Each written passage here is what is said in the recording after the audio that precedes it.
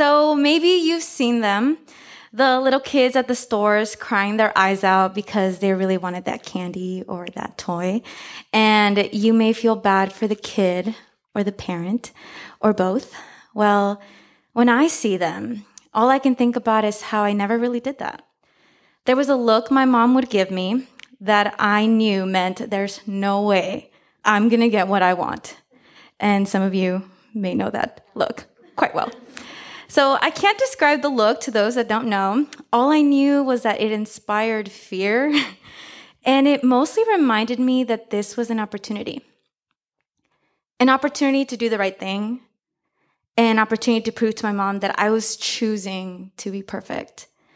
See, when I chose wrong, my mom would say, "You're this close to being perfect, and you just choose not to be." It's a difficult expectation to live up to. So I remember one night, years later, after moving out for college, which in my culture you do not do unless you're getting married, and sometimes even then. I was in my room with my books scrawled out across my desk. It was late. Both of my roommates were out studying, so I was alone.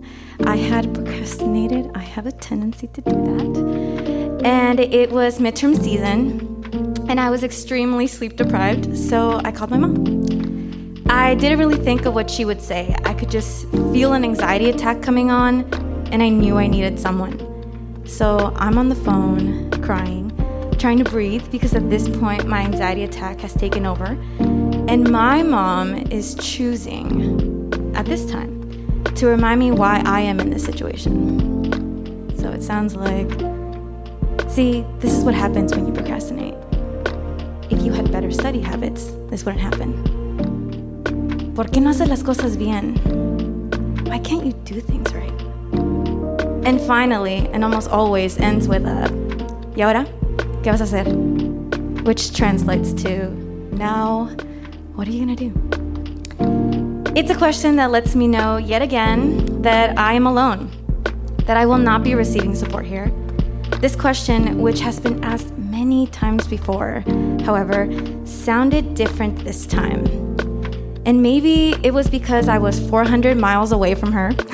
Maybe it was because I was a lot older. Maybe both.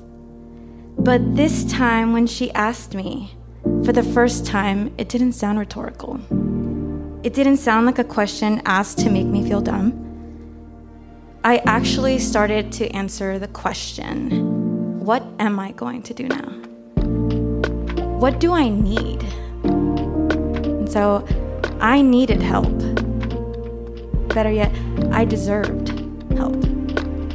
So I stayed quiet for a while after she asked the question. I could barely see anything through my tears, but my next step couldn't have been any more clear. I told my mom that I was unsure of what I was going to do, but that I knew this conversation was not helping, and that I needed to get off the phone. So I did. I remember thinking that the second I hung up, I would be inconsolable, worse than I was before. But no, I stood up from my desk and sat on my bed for a bit, taking deep breaths, just acknowledging that I chose to create a boundary, to prioritize myself, to honor myself and my needs. See, it's difficult to set boundaries with your parents. And then, like, culturally, when you turn 18, you're technically not an adult, just to let you know. It's difficult to break toxic patterns. It's difficult to prioritize yourself. This moment was a pivotal moment in my relationship with my mom because it was a learning moment for both of us. We ask ourselves, who do we want to be to each other? How can we both best support one another? So the road was not easy, but it was necessary. It was a choice we made every day to listen to each other. So many phone calls, so many FaceTime calls. We said everything or we said nothing. I'm there playing the ukulele and she's washing the dishes, but we're there. I am no longer striving to be la hija perfecta, the perfect daughter. In fact, I'm not striving to be any image created by someone else, even if that image is coming from my mom. The one person on this planet who quite literally created me, formed me. Now I am just me, and it's liberating.